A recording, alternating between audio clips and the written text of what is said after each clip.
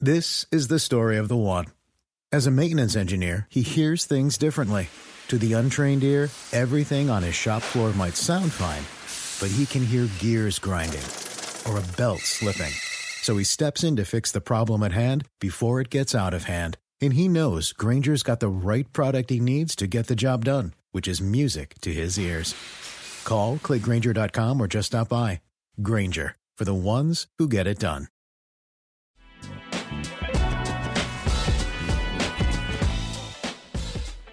No, Michael, what I was saying was the only reason I'm not as pissed off as usual is because it's been a long time in terms of weeks since we've started at 3:30 for a 3 o'clock show. That's what I was saying.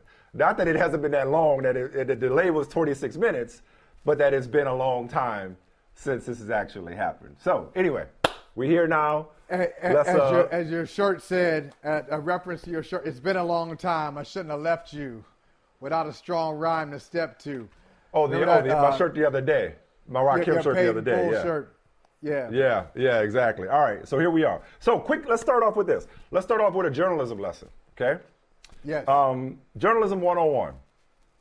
When you're writing a newspaper article, that thing, newspapers, that thing that we used to read, that we used to hold physically, used to fold and hold it in our hands.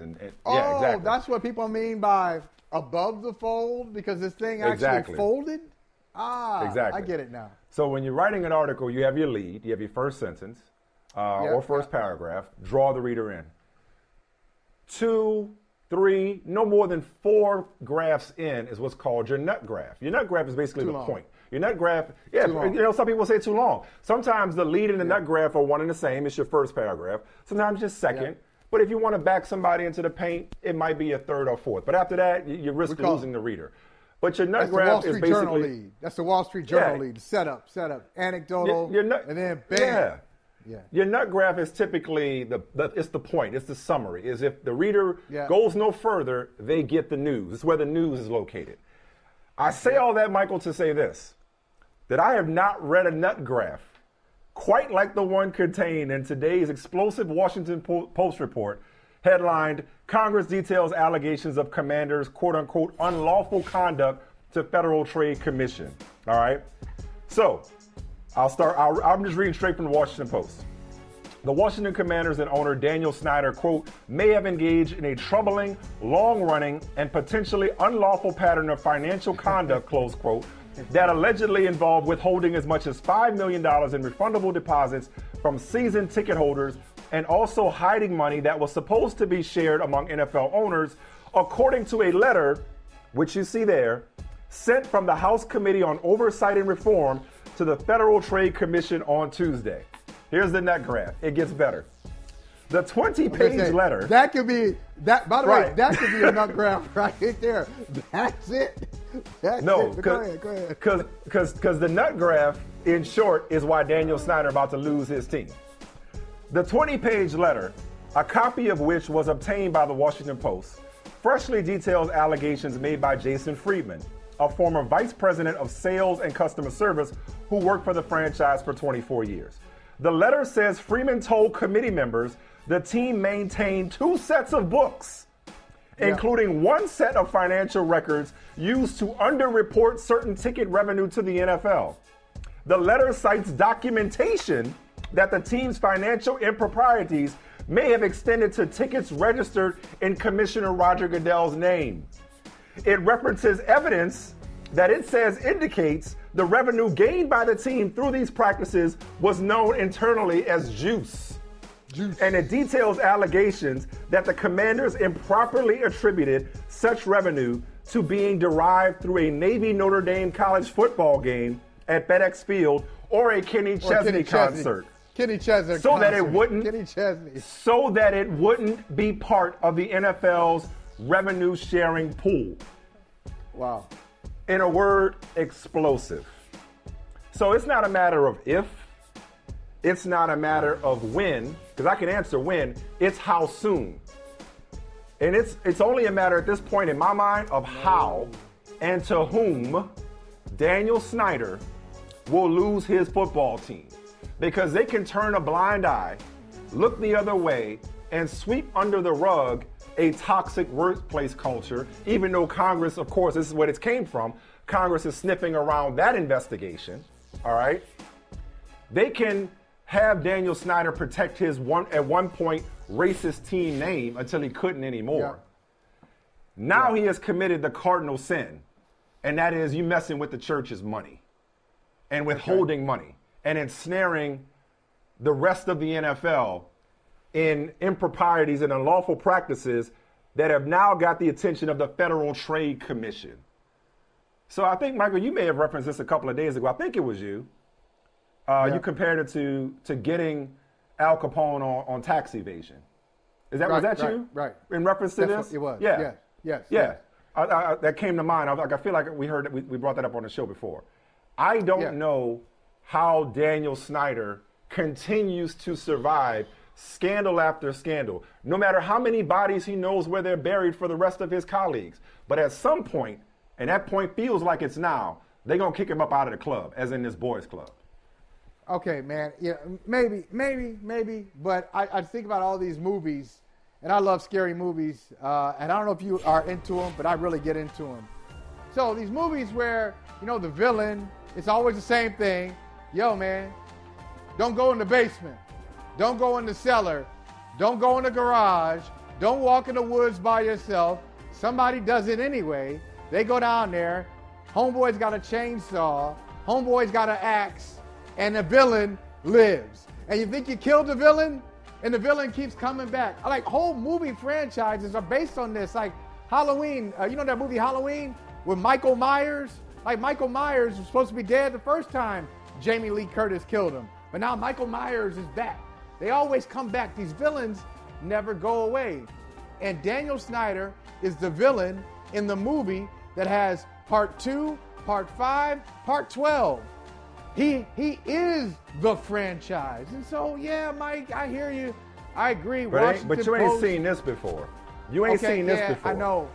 Look, this is Washington different. Post, you did a good job of explaining what the nut graph is to our listeners and to our viewers. Well, the Washington Post is not the first newspaper that had a damning nut graph. The New York Times had one, and the Boston Globe, and the LA Times. Whoa. This ain't got nothing to do with the Washington Post. Come on, Wait a minute. Wait. Are you downplaying this? What I'm saying is, I think it's everything that you say it is. I have lost my faith in the NFL to do something about Daniel Snyder because Daniel Snyder has been a problem for a generation. Okay, and I appreciate that. He's done many terrible things, and yet you choke him. Okay, figuratively, all right, people, relax. You choke him, try to choke him out.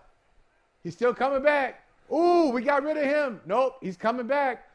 And so, yeah, I know you can't mess with the league's money. You can't keep two books. That's what I'm saying. You can't. So stop right there, Michael. This is like the allegations of financial improprieties came to light as the committee reviewed documents, interviewed witnesses in its inquiry of the team's workplace and the NFL's handling of the matter. You think this dude's you don't. You think he's going to lose his team? Michael, this is not the same as you don't have it. Clearly, if you're telling me, Michael, that you've seen Daniel Snyder come under fire before, and Daniel Snyder be a problem for the league, and nothing come of it. I understand that.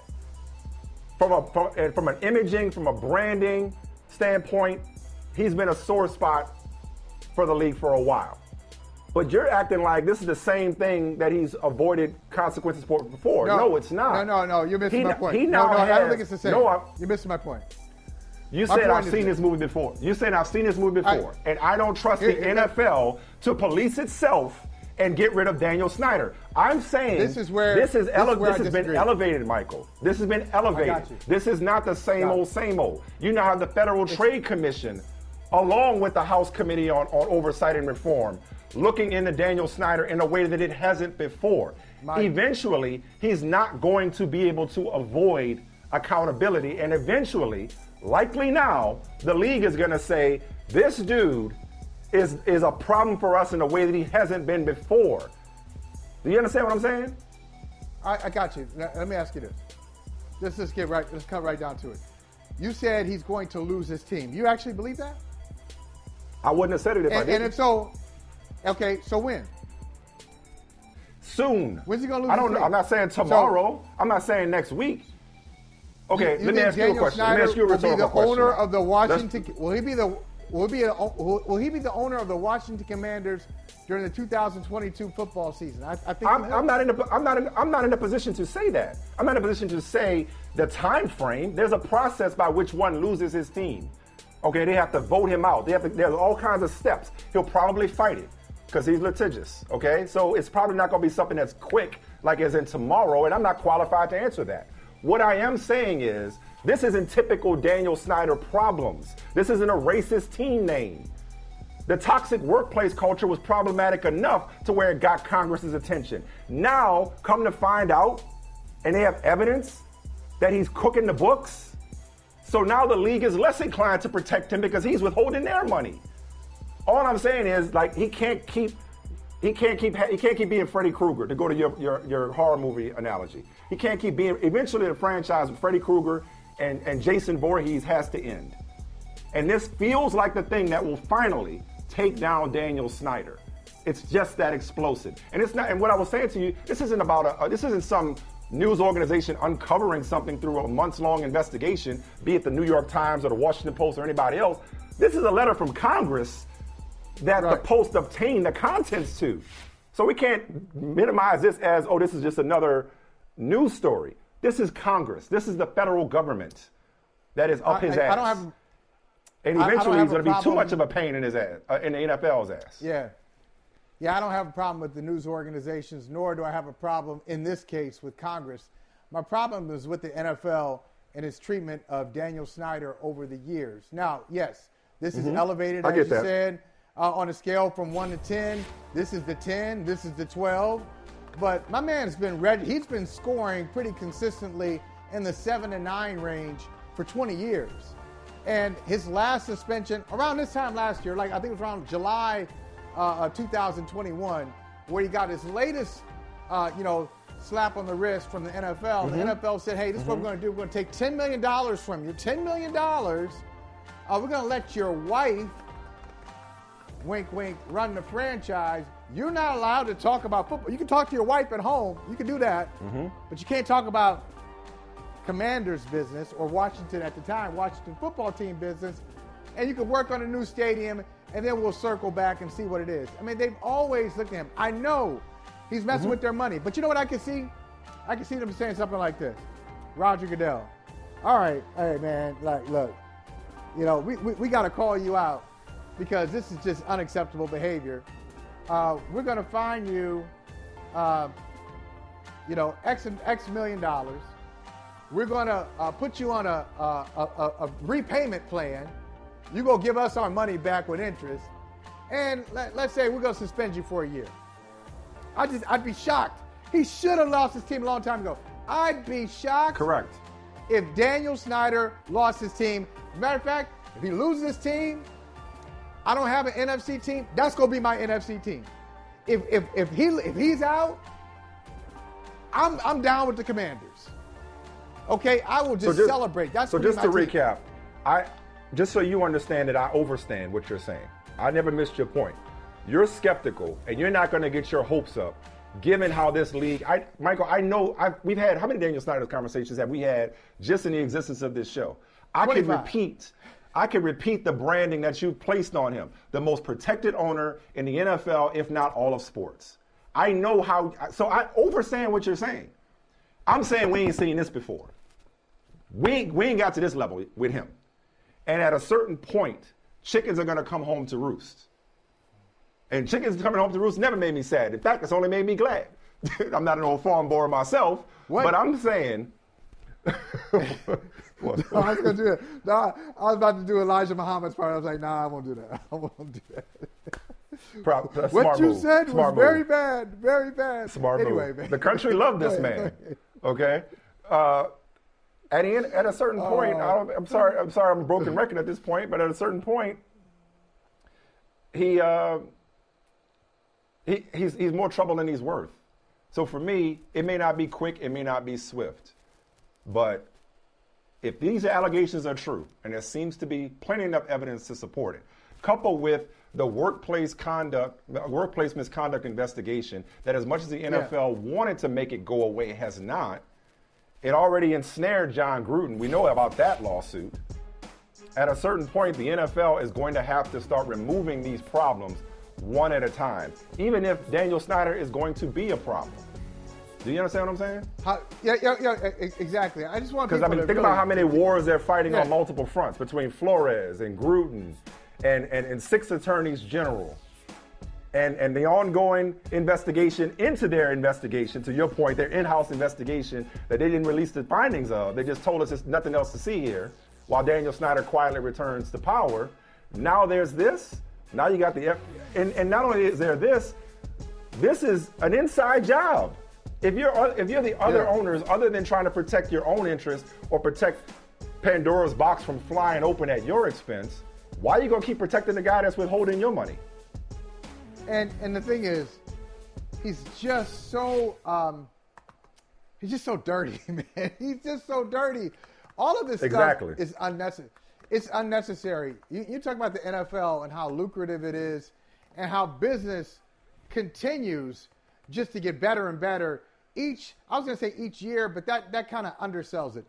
Every 6-month period, business gets that much better in the NFL. You give the money, and we're talking about the money that he's holding on to, go ahead, give that money away, because that money is going to come back to you. It really is in a pool, and it doesn't belong to you. And if you really are talking about shielding or laundering $5 million in a multi-billion-dollar league, you're just a criminal because you like doing criminal stuff. It doesn't really benefit you. It's not helping you build your wealth. You're going to be wealthy anyway with your association to the NFL. You've already made a great investment because you got into the league 20 years ago when franchise values were at let's say a level 3, and now they're at level 9. So why even do it? It's senseless. On top of being dirty, it's senseless. It's not like he's really getting ahead with this.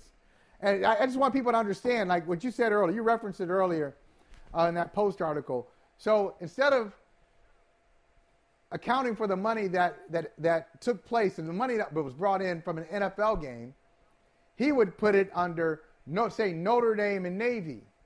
And then he'd take that money.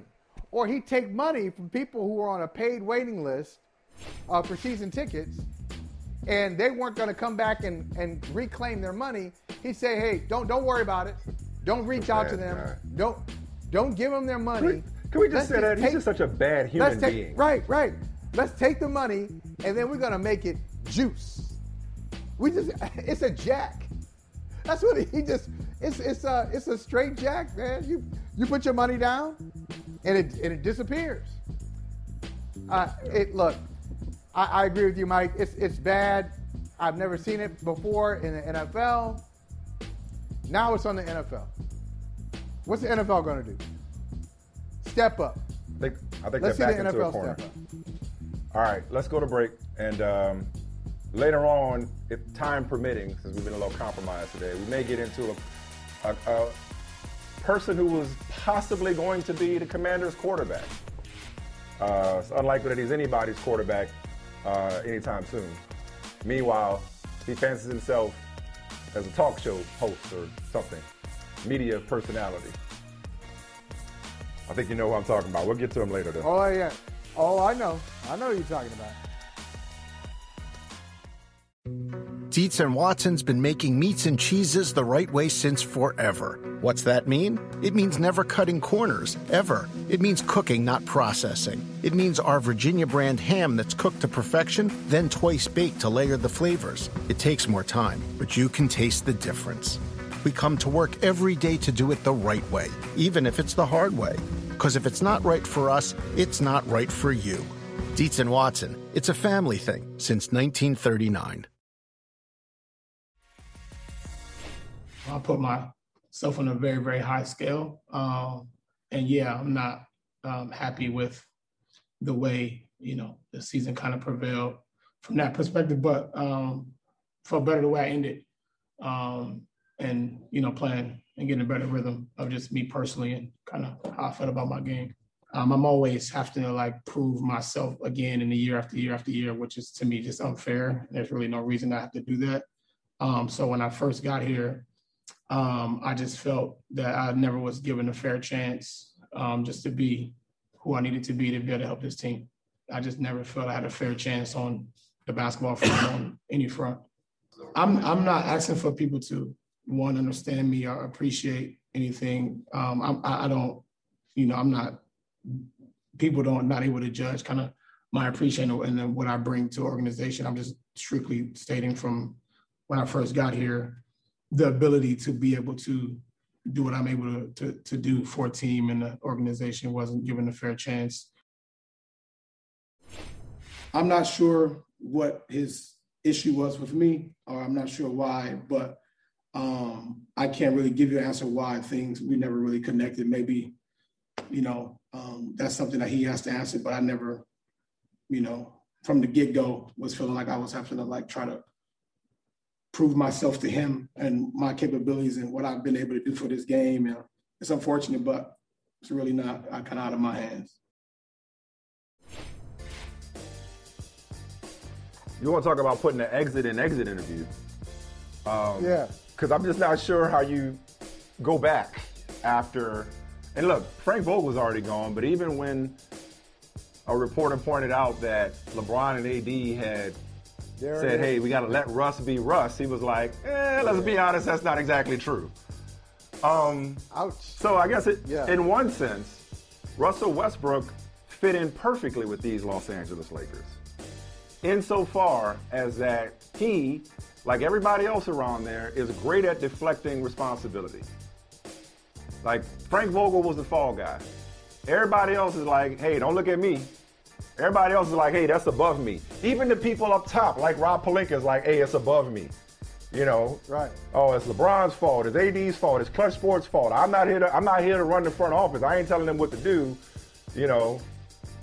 Ultimately, the only person that has paid the price for this season has been the easiest target and lowest hanging fruit in the form of the expendable coach in Frank Vogel, the fall guy. Russell Westbrook, maybe, I don't know, I'm going to go out on a limb. Maybe there was a disconnect between Frank Vogel and Russell Westbrook because Russell Westbrook could only connect on 30% of the three-pointers that he insists upon shooting. Maybe there was a disconnect is because the offense was far too often disconnected from possession of the basketball because of Russell Westbrook's turnovers. I just feel like the Russell Westbrook protection campaign has now gone too far. It's gone too far. It's like Russell has gone from polarizing and probably getting, throughout his career, too much criticism, to obviously and clearly being a bad fit. He didn't trade for himself. Obviously and clearly being a bad fit with the Lakers, to now there's this overcorrection going on where it's like, oh, well, they never let Russ be Russ. Russ being Russ was not what he was brought there to do. What we have here is somebody who was incapable of adjusting.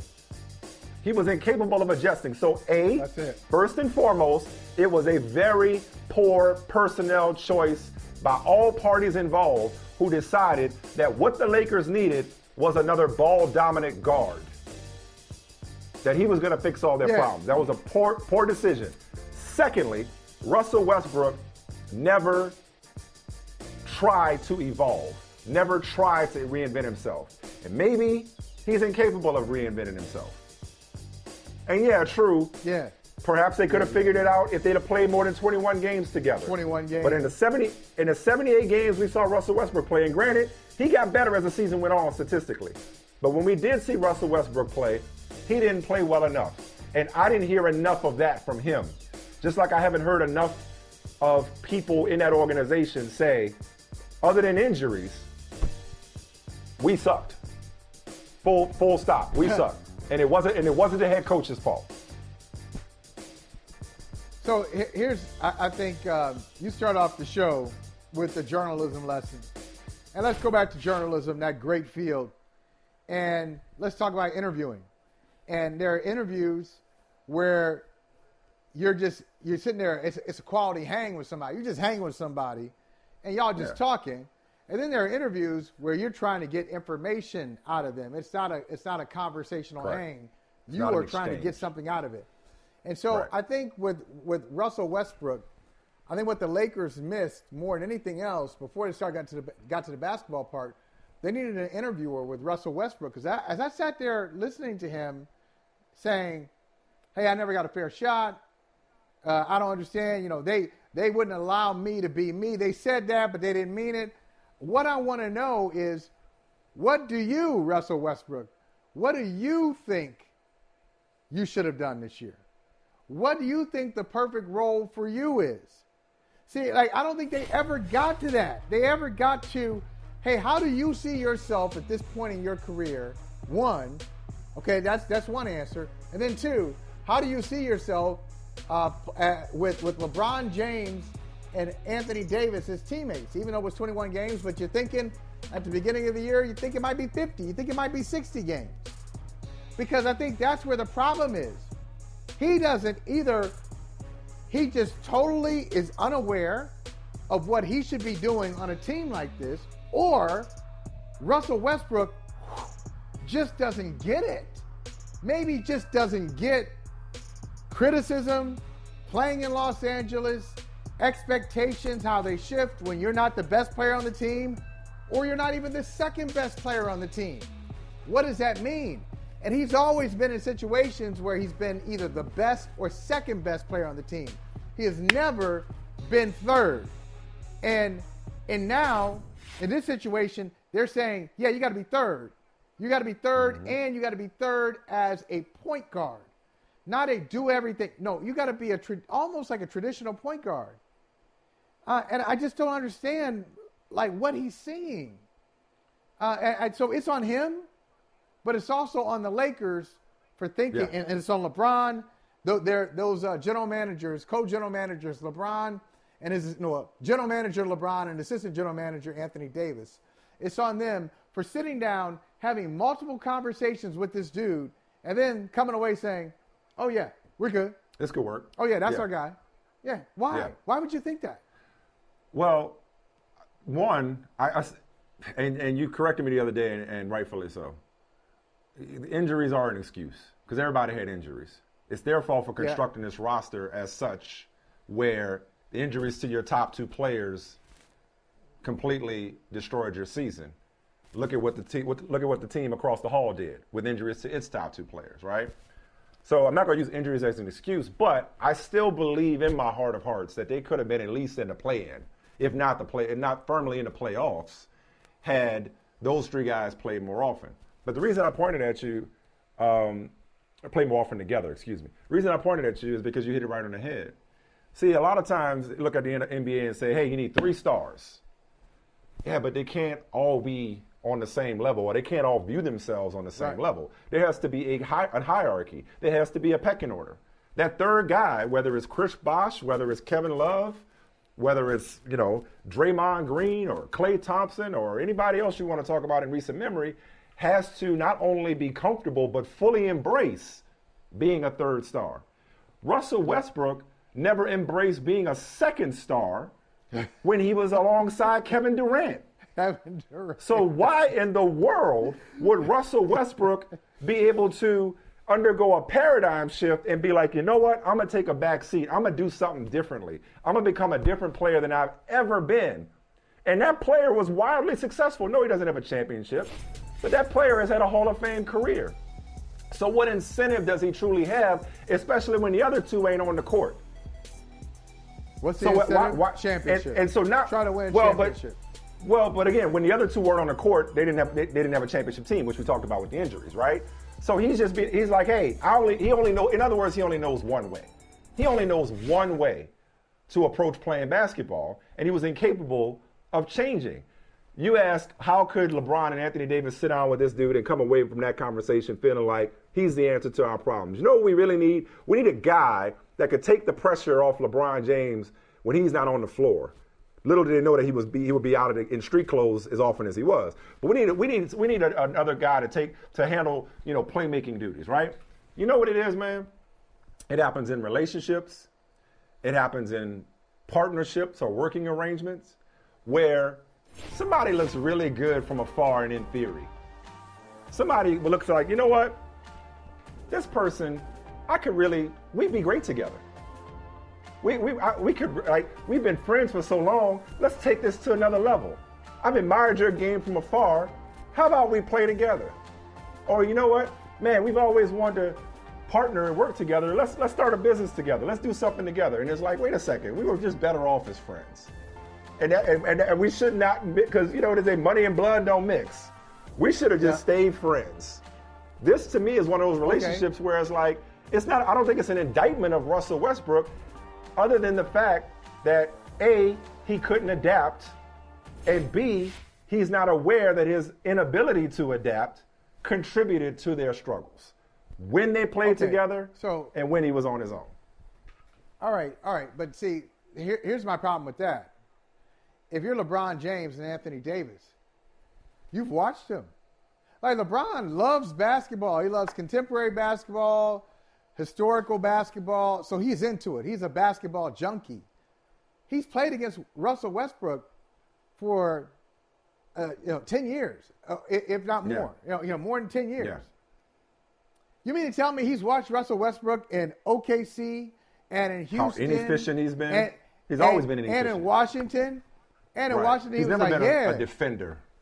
Right. That's my guy. I'm gonna play with him. Right. I'm gonna play. You know what? I love. Like we would really be fit well together. No, y'all wouldn't.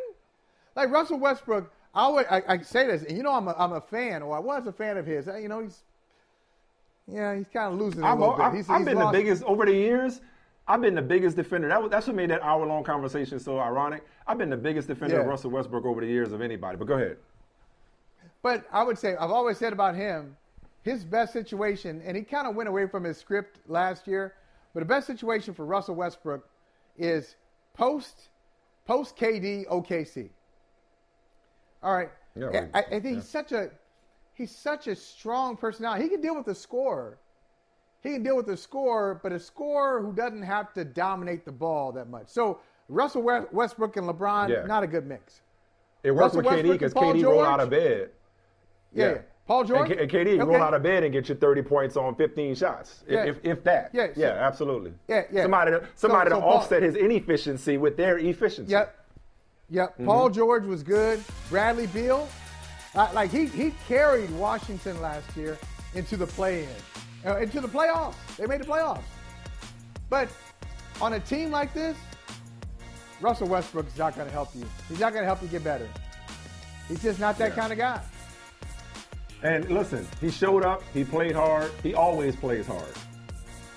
But for him to basically point at Frank Vogel or point at everybody else and be like, I never got a chance to be me, it's like, there was a mix-up in the application process. Like you thought it was one way. You wanted to be one way, but it's the other way. Like your job wasn't to come in and be you. You know. Quick answer. But again, they played 21 games.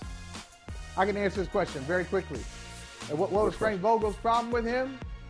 Frank Vogel didn't want him. But it was above his pay grade. LeBron and AD did, and Frank Vogel didn't. So that was the problem. Yeah. I don't think Vogel had a personal vendetta or an axe to grind with him. He was trying to win games. Right. And Russ wasn't helping him win games, especially at the end. It wasn't personal. Didn't want him on the team. But once he's there, you got to figure out a way to use him. Dietz and Watson's been making meats and cheeses the right way since forever. What's that mean? It means never cutting corners, ever. It means cooking, not processing. It means our Virginia brand ham that's cooked to perfection, then twice baked to layer the flavors. It takes more time, but you can taste the difference. We come to work every day to do it the right way, even if it's the hard way. Because if it's not right for us, it's not right for you. Dietz and Watson, it's a family thing since 1939. Today's not going to be a day of like finger pointing or unwinding all the specific reasons. We just felt organizationally at the highest level, it was time for a new voice. And those decisions are made at the very top level in a collaborative way by our basketball operations department and ultimately Jeannie and Tim and the leaders of our organization. We just felt like it was time for a new voice. And that's not to say anything against the incredible accomplishments that Frank Vogel's had. He was a great coach here, and he's going to go on to be a great coach somewhere else. We just felt like it was time for a new leader, and that's why we made the decision today that we did. But in terms of what this team needs right now, we feel like with obviously superstars on our team, we want a strong voice that's able to inspire the players to play at the highest level of competition every night. And I think that's going to be one of the resounding qualities that we look for in terms of holding everybody from the top player on our team to the 15th man to a degree of accountability. And that's going to be one of the many characteristics I think that jumps out.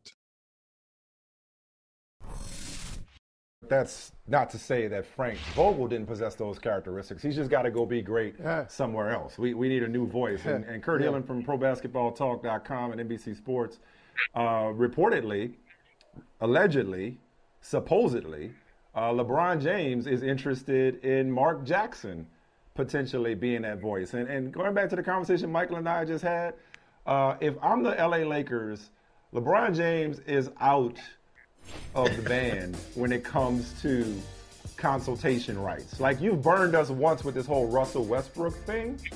So we appreciate that you may have an affection for Mark Jackson, but stay in your lane.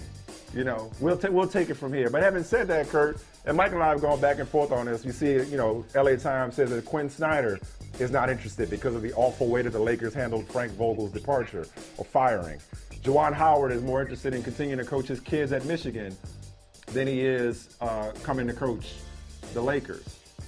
I just don't think the job, for all the history, all the prestige, all the banners, all the retired jerseys, for all the Hollywood, I don't think the job is that attractive for a coach, a high-profile coach with legitimate options, that's not unemployed, that's not just looking to get back in the game, but somebody that's the kind of coach that the Lakers think they're entitled to. I don't think that guy wants any part of this organization, given how dysfunctional it is. What say you, Kurt? I actually agree. Anybody with leverage is going to come in and say, hey, first off, remember they lowballed. To be fair to LeBron, he wanted Tyronn Lue. He had pushed for Tyronn Lue. Mm-hmm. They didn't go that direction. Remember, they lowballed him. It was 3 years, about $6 million a year. And for a coach of that caliber, you're talking 5 years, close to $8 million a year guaranteed. Like, I'm not taking less. Remember, you have to take the assistant coach, which we want. Vogel put up with Kurt Rambis sitting in his coaches' meetings. You try that with Quinn Snyder. See how that goes. Like, no coach with any, like you said, any leverage, any options is going to tolerate this. They're going to come in and demand money, security, autonomy. You know, hey, if I want to bench Russell Westbrook or somebody else, I don't have to go through management like Vogel did. And you've got to stay out of my meetings. You've got to, I just want that kind of control. I don't know. Are the Lakers willing to give that is the first question. Or are they just going to get Are they going to get another replaceable piece? If they want somebody of the stature they're talking about, and Mark Jackson would qualify for this, because I don't know how well you guys know Mark. He's not going to put up with that. Like, he's not going to. Kurt Rambis isn't sitting in on Mark Jackson's coaching meetings, man. That's not going to fly. So I am curious how they handle that. Jackson would be a strong voice. He coached great defense in Golden State. If they don't think he's going to push back on management, it's worth a shot. I mean, it might be the biggest name they can get. Yeah, you bring up a great point, Kurt, because I was thinking as you were talking, then you said it. I know a coach would demand that, but are the Lakers to the point, are they honest enough to say, yes, this is what we need? And maybe the answer is no right now. They need to be humbled even further before they get to that desperate point. Let me ask you this, though. Who do you think, besides Mark Jackson, is there anybody who stands out to you who you think, wow, this would be a good match for the Lakers? This coach would really do a good job for them. I mean, I think they could use, like you said, and I think Pelinka's right about this. They need somebody who has the gravitas, the weight, that can call out LeBron James and Anthony Davis in a coach's meeting and have them accept it. And they kind of put up with it from Vogel at first, and then things, weren't working at the end. I'm not sure how many coaches, like Terry Stotts is a great coach. You can't bring him in and expect that to work. So I'm not, outside of Mark Jackson, I'm curious who becomes available. Doc Rivers doesn't necessarily have a great relationship there. I don't see how that works, but I'm not sure. I mean, Steve Clifford is a great defensive coach, but is that really where is Steve Clifford the guy, or is he just another interchangeable part that they can push around? So if they're going to genuinely go get a big name, I'm just not sure. I'm curious to see who comes available, because there will be coaches, and probably a couple we don't expect over the coming weeks. I mean, Quinn Snyder's name has been out there, but somebody else, there will be other coaches available unexpectedly, and that might be where the Lakers go.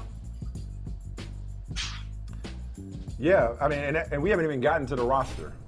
We haven't even gotten to managing LeBron and AD and the lack of, short-term draft capital. We're strictly talking about just the ability to coach the way you want to coach, which is why. Yeah. And by the way, if you want to get Quinn Snyder or Doc Rivers, or Nick Nurse was never coming. I don't know whose pipe dream that was.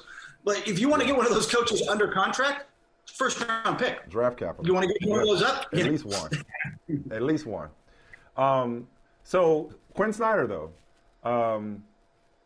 maybe his stay in the playoffs is a little bit longer than we thought if Luka Doncic is compromised for an extended period of time. So he's got that calf strain. There you go. Hey, this is awesome. Hey, Kurt, you got to see them. We using it. No, this is great. You got an animal house, for real. Like last time it was a dog. This time it's a cat. This is all great content for us. So thank you. Keep it up. And we love it, man. Like, trust me. Yes, this is great. This is great. That doesn't have anything to do with me until I'm on TV, like doing a stream somewhere or some other video. It's like, hey, what are you up to, man? That's what they want your attention. No, but I'm saying the impact of obviously the highest usage rate in the league will probably, finish in the top 5 on a lot of people's MVP ballots this year. Luka Doncic is obviously his importance to the Mavericks speak for itself. But him being compromised in Game 1, if not longer, I mean that changes the landscape of the entire Western Conference. Because every time you've been on lately, we've been talking about how dangerous Dallas is. Yep. Yeah, but it's all been Luka based, right? Like Luka was 4th on my MVP ballot. Like he has been that good this year, and everything they do offensively, he's the hub, right? Like it's, even if it's Spencer Dinwiddie or Jalen Green, Jalen Brunson, a secondary scoring opportunity, because they're doubling Luka, or guys are watching him off the ball, and it opens other stuff up. So much of what they do, their offense is 4.4 per 100 worse when he's off the floor, but in a playoff setting, that would be even more dramatic. It would be a big advantage for Utah. And by the way, we don't really know where the calf strain is. All they've said is he had the MRI, he's got a calf strain. Jason Kidd's press conference today was comedy. Like they're like, well, I don't know if he's going to practice. He plays everything off because they're just playing gamesmanship. They don't want to let the Jazz know what's going on. And somebody ask him, well, what grade sprain of the calf is it? And Jason Kidd's response was, wait, they've got grades? He played how many years in the NBA? Yeah, I think he knew, but he was playing it off. They're not letting anything go until Friday night when they have to declare him, probable or questionable or whatever. Let me ask you this, Kurt. Let's talk about the play-ins. One of the play-in games tonight. The one that everybody's paying attention to, or I would say this, the one that everybody feels like they know exactly what's going to happen, and that would be Brooklyn against the Cavaliers. I haven't heard anybody say, hey, you know what, watch out for the Cavaliers. They might win this thing. I keep hearing, Brooklyn's going to do it. Watch out for Brooklyn. Is there any scenario in which you can see the Cavaliers pulling this thing out? Because I just got this feeling. I don't know why. I just have this feeling that Cleveland's going to win it. What do you think? The greatest Lauri Markkanen game ever. I mean, this is probably what it takes. I went back and watched the game that they played last Friday night, which had some weight. And they used Markkanen on him a lot, on Kevin Durant as the primary defender. Markkanen's not, look, he's tall, he's long, he moves his feet better than I think people realize. he's not going to – nobody can guard Kevin Durant, but he in particular, they just don't have the matchups. Look, Brooklyn can't get stopped, so maybe a really hot Markkanen and a really hot Garland and if their whole team is kind of clicking offensively, you know, it's a great Karis LeVert night. Maybe they can hang. But I got a feeling it's going to be one of those games where Brooklyn gets up by 15 and that lead shrinks down to 5. Then they explode back up to 15. Then it shrinks. But it's going to be one of those accordion games. And in the end, they'll just have too much. I don't really see how Cleveland can get enough stops in enough plays. If Jarrett Allen were healthy, I think this would be a much more entertaining game. Without him, I just don't see how they pull it off. With Paul George, I believe the Clippers have the best offense in the league since he's come back. Over 7 games or something like that. I love Minnesota. I love what they've done. But I'm feeling the Clippers tonight in that play-in. I still think Minnesota can beat the winner. No disrespect. I mean, to the Pelicans or the Spurs, because they're both going to be a tough opponent. I think Minnesota can still get in at 8, but I'm liking the Clippers in the same way I like the Nets, where it's like, yeah, there's some, there may be some flaws there, and maybe the matchup doesn't break well for them in terms of who they end up facing at the top of the bracket. But I'm feeling the Clippers tonight and as a dangerous team moving forward. What about you? You like your old guys, right? That's what it comes to. You're like betting on your veterans. I actually picked the Clippers as well, only because the most fascinating first round or play-in matchup to me is Karl-Anthony Towns is the best player in this game. Like, let's make no mistake, he is an offensive force, best shooting big man in the game right now. He's going to get his points. The Clippers are so versatile defensively. Like, hey, we're going to throw Zubats at him, and we can throw Morris at him, but we can throw Robert Covington at him with a quick double and then back off and scram switch behind. Like, they are such a high IQ defensive team that they're going to this is Tom Brady going back, and we're going to see a different look from the defense every time, and we're not sure who's going to drop and who's going to go. And if Towns is Tom Brady tonight, and he's just like, oh, I've seen all that, I'm good, and picks it apart, I like Minnesota, but I'm not sure he can do that on this stage. I think the Clippers, look, they have played in big playoff games before. This is not new pressure for that roster. I think they can throw off the Minnesota offense enough and get enough half-court offense out of Paul George and maybe a hot night from Luke Kennard from 3 or something. I kind of like the Clippers in this one. I like it. Clippers, you got the Clippers, I got the Wolves, you got the Nets, I got the Cavs. That's going to be that's going to be the best game. The most entertaining game is going to be Charlotte and Atlanta because nobody could stop anybody. But tonight's the best X's and O's game. All right, Kurt Elam, we appreciate you, man. Thanks for dropping knowledge. Thanks for dropping by. We will talk to you next week, if not sooner. Yeah, me and my cat will be. Thank you so much. Yes. How many pets do you have? For just so we know. 2 cats and 2 dogs. Rat and Scarlet are the cats, and then 2 yippy little dogs that my kids love. All right. So next time, I feel for you. Bring them all. I feel for you. We're both we're both pet lovers. I got a dog. Mike's got a bunch of them. Just bring them all. I'm in a pet-loving family. Let's put it that way. I'm in a pet-loving family. My wife is a vegetarian, which pretty much makes me a vegetarian. Exactly.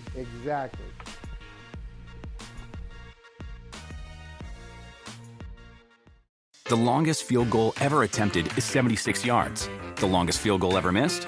Also 76 yards. Why bring this up? Because knowing your limits matters, both when you're kicking a field goal and when you gamble. Betting more than you're comfortable with is like trying a 70-yard field goal. It probably won't go well. So set a limit when you gamble and stick to it.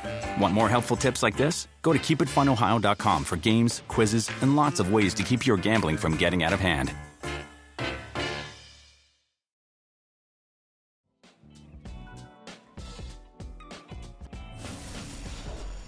The 63 wins. And watching them last night, I was like, of course. The NBA is not wide open. The championship run is not wide open. The Phoenix Suns are the favorites. The Phoenix Suns if they don't win the championship, I'll be surprised. They're the best team in the NBA. Yeah, I'll be surprised. I'll tell you why. Memphis would like a word. They are the best team in the NBA by a significant margin. So I just don't, but as you know, that team doesn't always. Oh, in the NBA, man. Not the NFL. The best team in the regular season doesn't always win the title. Like, you're talking like they're Tiger Woods in his heyday, taking on the rest of the Masters field. Like, Tiger of the field. Sons of the field. You got sons? Brother. I can't go there with you. The Suns are 1997 Tiger, Augusta, Georgia, on the final Sunday saying, okay, where's everybody? Where's everybody? Oh, I'm here by myself? I got this thing? Okay, let me just enjoy the ride. You know, every now and again, I need some help when it comes to Michael Holley.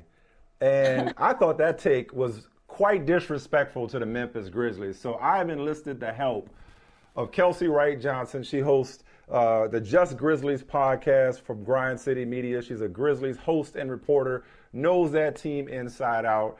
I figured who better to help talk some sense into Michael Holley just handing the Western Conference championship to the Phoenix Suns. So first of all, Kelsey, big fans, welcome to the show. This is your brother from another debut. Would you please talk some sense into my brother Michael Holley as it relates to why the Grizzlies should not be so easily dismissed as contenders, as favorites in the Western Conference? I guess my one question to answer your question would be, did you not see the Grizzlies play the Suns this season? Yes, I saw him. Yeah, it's nice. It's nice. Look, look. I have Michael. Don't let Michael take you down this road. We love the Memphis Grizzlies on this show.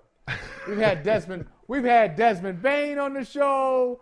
We always talk about the Grizzlies, not just the obvious Ja Morant. We go deep. We go deep on the roster. We're big fans. Big fans of Grind City, the history of basketball in Memphis. But I just think in a series, Kelsey, in a 7-game series, I think it's competitive. But I think Phoenix has too much for Memphis. I think it's a really tough matchup for most teams in the league because they usually have just one more level than other teams have. And I get that. Like, obviously their record is the best in the league for a reason. The Grizzlies played them 3 times. The latest 2 times the Grizzlies won. And the last game that they played them, they won without 4 of their 5 starters and another one of their point guards. They didn't have a point guard playing them. They still came out on top. And the Suns wanted that game because they had a little celebration planned because they were going to break the franchise record in wins with that win. They wanted that win. And they couldn't get it done. I mean, when you look at the Grizzlies, they broke 11, 12, I think maybe 13, if not, if you're breaking and tying franchise records this year.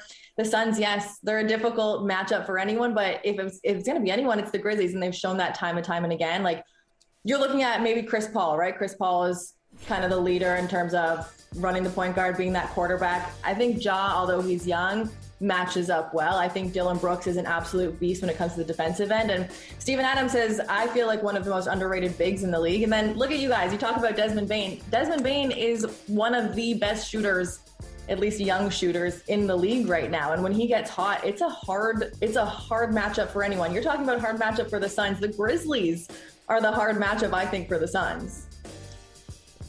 Well, speaking of matchups, if you got, sorry. Hold on now. Wait. Let's park right there. Keep the car running.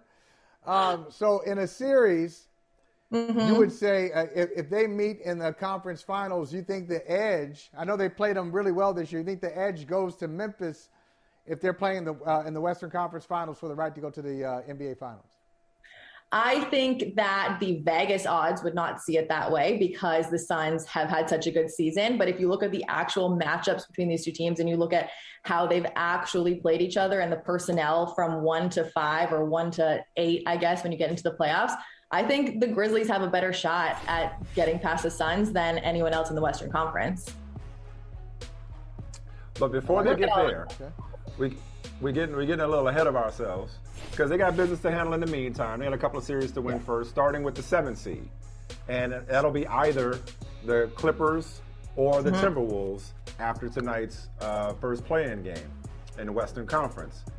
Obviously, you would we all would, probably pick the Grizzlies in either one of those matchups, but between those two teams, the Timberwolves or the Clippers, I know I would probably say the Clippers, but you've seen them play this season, and you know how they match up, Kelsey. Which team has the opportunity to give the Grizzlies more trouble in that 2-7 matchup? I am with you. I would rather play the Clippers. Again, you look at just how these two teams match up personnel-wise. The Grizzlies swept the Clippers with 4 wins this season. They split with Minnesota, and I'm more scared of Minnesota. Obviously, Cat. I'm low-key have some kind of PTSD with Pat Bev last year in the playoffs. I don't want that happening to the Grizzlies. So I would way rather play the Clippers, especially if, we don't know if there's a timeline with Kawhi, but they haven't said anything. I would take PG over Cat. D'Angelo Russell also comes into Memphis and just shoots like he's Steph Curry. I don't know if you've ever noticed that. Don't love that about him. Yeah. For people who don't see the Grizzlies night in and night out the way you have, there's depth and there's the ability to withstand the loss of your best player that's holding down the fort, right? But the Grizzlies aren't just good, they're dominant. You just referenced that win against the Suns. They're dominant without Ja Morant. Best team in the league statistically when Ja Morant doesn't play. What is it about their depth and their chemistry and their cohesion that allows them to be so successful without one of the best players in the NBA?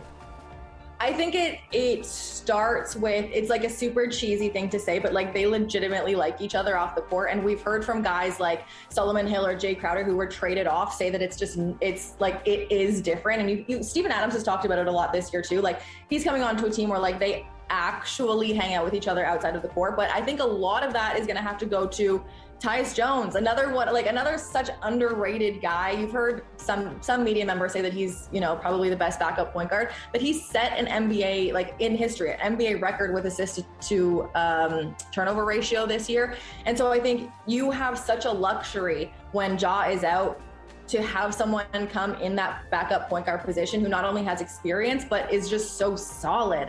A lot of the time, say Tyus wasn't on the court, you would have Ja out and Zaire, maybe a rookie, maybe D'Anthony Melton, maybe Kyle Anderson. They're just not ready to lead a team in that point guard position. Tyus is the absolute perfect backup point guard. And I think the system that they run, it's just so ingrained with them. And even in practices, you have Tyus playing with the starter sometimes, even when Ja is in. And so I think they build that chemistry from day one in the season, knowing that, hey, even if we want to rest Ja, even if, he's not injured and you need to rest him, we need to have someone to come in and still be able to man that. And Tyus Jones has taken that on just perfectly. He needs so many more flowers. I wish I could give him a whole garden or something. Kelsey, we've all talked about Ja. We talked about Ja even before he got to the league. A couple of great tournament games at Murray, and then he gets to the league, and, that speaks for itself. I'm wondering, this year, the attention has gone up a level.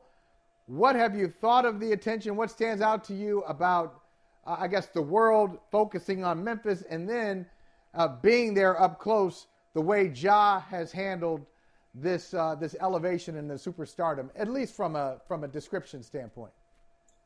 I think Ja he has not changed. And that's one thing that I think Memphis loves about him, is that he has, one, embraced the city so well, and two, he's the same guy he was when he came in for his, whatever they call it when they come in and they just got drafted, when he came in and introduced himself to the Grizzlies.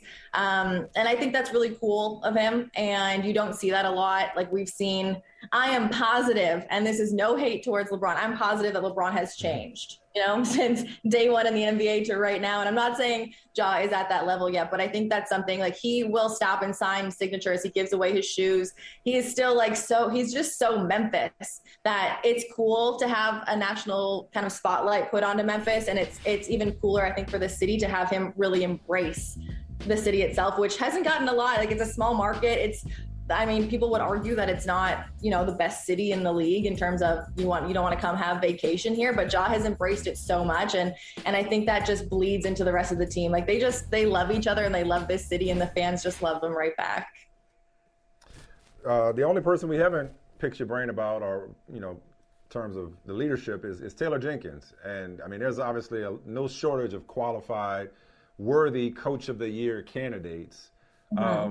Again, seeing this team day in and day out, what's the case for Taylor Jenkins aside from the record overall and the record without Ja Morant and all the statistical superlatives we just have laid out throughout this conversation? What is it that Taylor Jenkins has done this year, the buttons that he's pushed in particular, to have this team flourish in the way it is? I mean, I wish that I knew what he did, because I would bottle it up and sell it for millions. But I think when you say, like, other than these things, he's led one of the absolute youngest teams. Even when you look at, like, the Vegas odds before the season, they were still projected to be in that play-in tournament for the third consecutive year. And he brought one of the youngest teams, second youngest team, to second record overall in the NBA, not just in the West. And so he's got these guys doing exactly what he wants them to do. And the guys are just so locked in. Like, I wish you could come with me and see them at practice. Like, he's dancing and he's with them, and he's just so great with them. And to be able to have that chemistry in his third year with these guys and be able to go from, I guess, year one was play in, didn't make it. Year two is play in, made it. Year three now to be second in the entire NBA and really be a contender in the Western Conference. I think, me personally, I look at Coach of the Year and I'm like, what did the coach do? Like, who surpassed expectations? And so obviously Monty is someone who he is a Coach of the Year candidate as well, very well deserved. I would say the Suns didn't exceed expectations this year. Like, they went to the finals last year.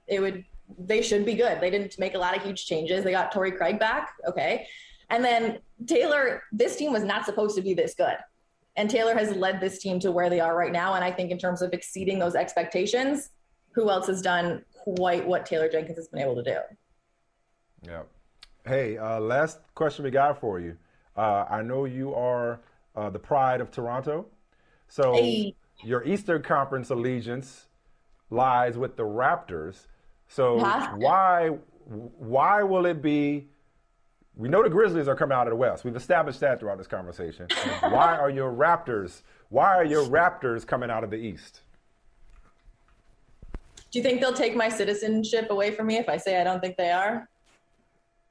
I mean, that would disappoint me a little bit, but no, you'll be fine. You still be welcome back. I would just be surprised. I mean, they're hot. I think it'd be an upset if the Sixers beat the Raptors, especially without Matisse Thybulle in the first round.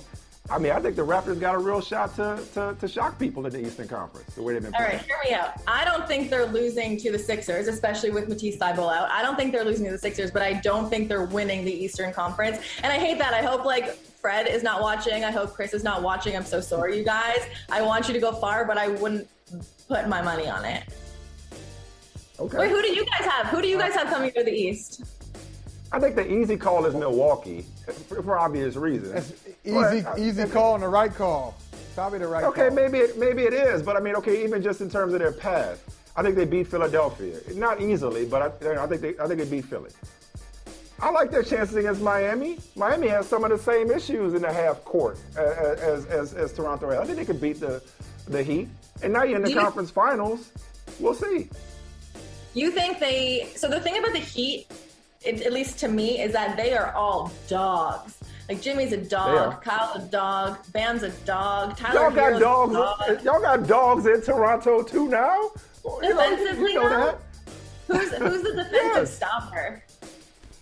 Pascal? Oh, man, I can't believe you're just like, I mean, the way they force turnovers, man, I can't believe that you're just like, or are you just not letting yourself get your hopes up?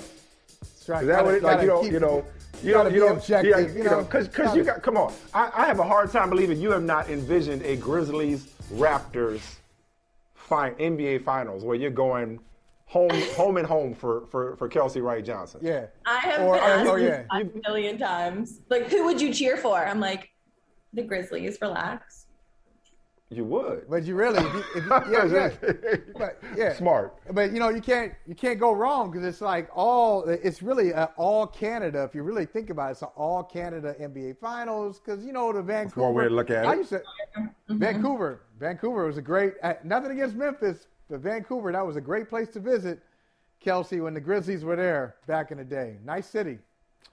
Well, anyway, if you, I hope it comes to that. If you didn't already believe in the Memphis Grizzlies, you certainly do now after listening to Kelsey Wright Johnson, host of the Just Grizzlies podcast. We appreciate you, and I think we're going to have reason to welcome you back. We certainly would like to have you back because I feel like the Grizzlies are going to be around for a while in these playoffs. So please come back. You got to come back, Kelsey. You got to come back right before the Western Conference Finals. Grizzlies Suns.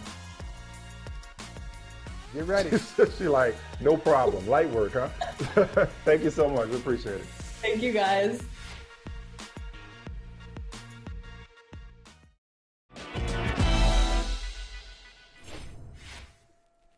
Michael, got to give credit where credit is due. Way back in August, you called it that Mac Jones would be the quarterback of the New England Patriots, and he was. I remember finding out as we were walking into a meeting in Stamford, Connecticut at NBC Sports headquarters, and we found out, and then the next day you took a well-earned victory lap because you had been trying to tell me that Cam Newton was not going to be the quarterback of the Patriots. That's one. You thought he was done. He wasn't. Carolina, of course, brought him back, which I celebrated. But before that, you also said that Cam should just get his career started in television. That Cam, go be a talk show host. And I was like, damn, dude, stop trying to put this dude out to pasture. Stop trying to end his football career. He's like, no, it's not shade. It's just he got a future as a talk show host. Well, every time I look up now, Cam Newton is creating content. One day he's talking to my girl Brittany Renner, and now comes $1 million worth of game podcast appearance in which he's saying stuff like this. I had a perfect example of what a man was in my life by my father. My parents have been together for 36, 37 years now, and it's a beautiful thing. I grew up in a 3-parent household, my mom, my father, and my grandmother. And I knew what a woman was, not a bad bitch. Okay, what's the difference? A woman. Okay. A bad bitch is a person who's just, girl, I'm a bad bitch. I'm doing this, I'm doing that. I look the part, but I don't act the part. Okay. And it's a lot of women who are bad bitches. And I say in a way not to degrade a woman, but just to go off the aesthetic of what they deem is a boss chick. Now, a woman for me is handling your own, but knowing how to cater to a man's needs, right? And I think a lot of times when you get that aesthetic of like, I'm a boss, like I'm a this, I'm a that. No, baby, but you can't cook. Okay. You don't know when to be quiet. You don't know how to allow a man to lead.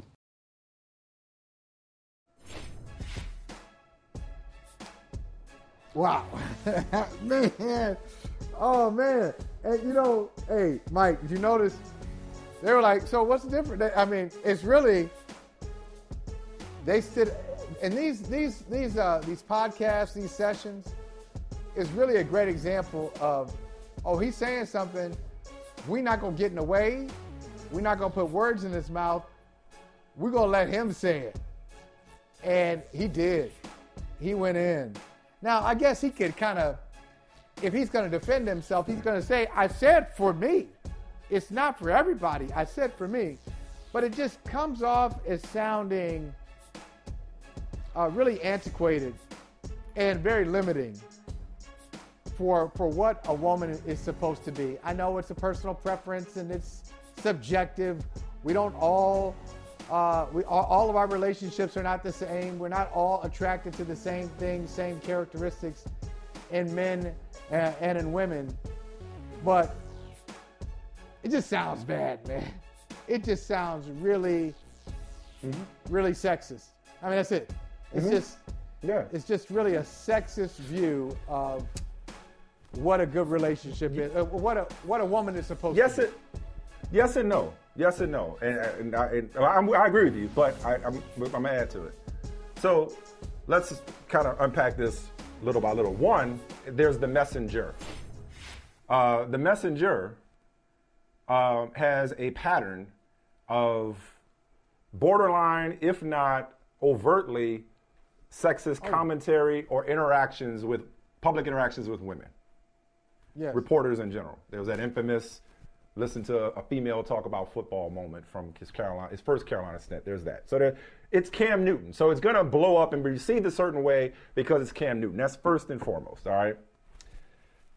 I think the irony here is that Cam said, but you don't know when to be quiet. As somebody who has been talking on national television for the better part of 20 years, more than 20 years now, I can relate to just not knowing when to stop, not knowing when to rap, not knowing when to shut up. I am all too familiar with the taste of my foot. And so I think Cam, in this instance, got himself in trouble with whom he's in trouble with. I'll come back to that in a second. Because Cam tends to be about as precise with his words as he is with his passes. Like, he doesn't know, it doesn't always come out the way he may have intended or the right way. He struggles sometimes communicating his thoughts, which is why I don't take my cultural cues from Cam Newton. This goes back to any conversation of substance. Like, Cam Newton is not who I'm listening to. So that's why I didn't get upset when I heard this, because all Cam had to say is, this is what I look for in a woman. All right, man, well, good luck finding that woman. If that's what you think a woman's place is, right? If you want, then okay, do you see how many women? I'll get back to that in a second. Go find a woman that will fit, that will conform to what your view of a woman is. Where he got himself in trouble, where he went wrong, what's problematic? Yeah. Well, the B word? Yeah. Okay, yeah, let's start. Okay, yeah, exactly. So, rule of thumb. Just like white people shouldn't say the N word, black dudes, or any dudes, any men for that matter, should not say the B word without permission. All right? You probably still shouldn't say it there, but it shouldn't be just all cavalier, especially not in the presence of other dudes. That's just how I roll. I don't just let it fly unless it's like a unique set of circumstances, and even then, it don't quite feel right. All right? Yeah, exactly. So there's that. Even with permission, I'm looking around. Even with permission, it's got to be. I don't know. It's got to be in a specific set of circumstances where you know it's welcomed, if not allowed. You understand what I'm saying? So anyway, there's that. But broader though. He got himself in trouble where he seemed to define a woman by those characteristics. So it wasn't just, this is what I look for in a woman, is if I know what a woman is. As if to say a woman who doesn't cook isn't a woman. As if to say a woman who doesn't know, quote unquote, when to be quiet isn't a woman. As if a woman who doesn't let a man lead isn't a woman. Because I'll be damned if my mama, your mama, our wives ain't women through and through. Okay? Absolutely. If my mother-in-law, your mother-in-law, and across the board, none of them know when to be quiet. Because ain't no such thing as when to be quiet. You understand what I'm saying? And they can lead just as much as we can. You understand what I'm saying? It's interesting that he stirs the pot by basically telling a woman to get in the kitchen. Let me say that bar again. He stirred the pot by telling a woman that her place is in the kitchen. But here's the thing. Here's the thing I really want to stress, Michael. There's not only are there a lot of guys who agree with Cam Newton, there are a lot of women who agree with Cam Newton. So his commentary about what they want in a relationship is like, okay, that's personal. Here's where it really becomes problematic. When this kind of misogyny, when this kind of sexism, when this viewpoint of women permeates the workplace or permeates society at large, this viewpoint of women is the root for the struggle to maintain women's reproductive rights. This is why women legally in so many states, more and more states, do not have autonomy over their own bodies. This is why Roe v. Wade is under attack. That's one. Two, this is why the gender pay gap. This is why professional opportunities. There continues to be a discrepancy and a toxic work environment when it comes to women at work, because men take these attitudes that they have at home and bring them to the workplace and bring them to outside of their home and make life hell, make our society hell for women. So in short, Cam Newton can want a certain woman who cook and clean and never smell like onion rings and got her own house and her own car. He could have that. If that's what he wants, that's fine. But to suggest that if you don't conform to those gender stereotypes, that you're not a woman, now you're going too far. And now you just got to know when to be quiet. And now you got to know when to be quiet. Know when to be quiet. Know when to be quiet and let a man lead. Let a man lead. So you talk about the pattern for Cam Newton. I mean, now, okay, let's add this. You have these comments. You had his comments to the reporter about, hey, women in football, how can a woman talk about football, essentially is what he said. And go back even a step further when Jerry Richardson got into trouble in Carolina and they got him to move off of his franchise. Cam Newton was he was a friend of Jerry Richardson's. He did not condemn him. It was curious. The position he took, the public position he took on Jerry Richardson. So there certainly is a pattern here. But you know what, Mike? Let me take a shot here. You said some women feel this way. Is this what Marsha Blackburn was? Is this what Marsha Blackburn was looking for from Ketanji Brown Jackson? Is this the kind of answer? Is this what you're looking for? When you say define woman, I want to know how Senator Blackburn feels about these comments. Is this what it is? So, yeah, I mean, this is, you know what?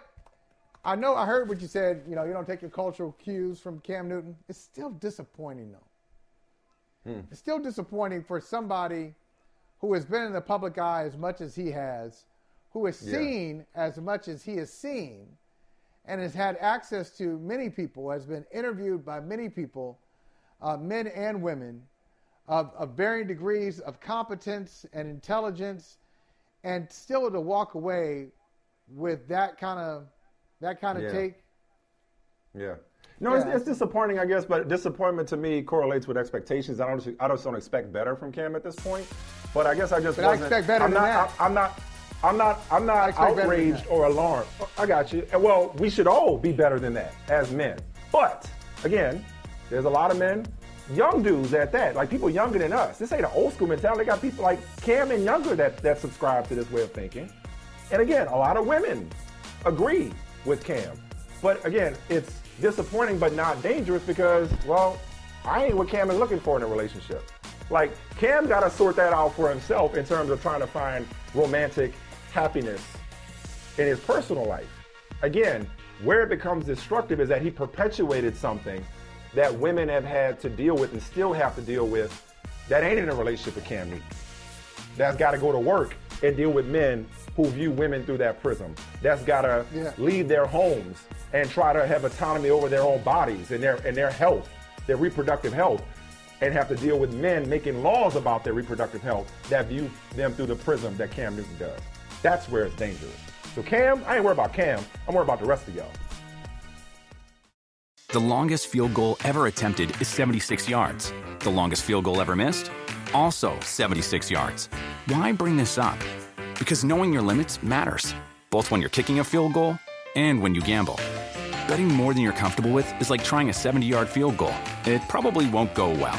So set a limit when you gamble and stick to it. Want more helpful tips like this? Go to keepitfunohio.com for games, quizzes, and lots of ways to keep your gambling from getting out of hand.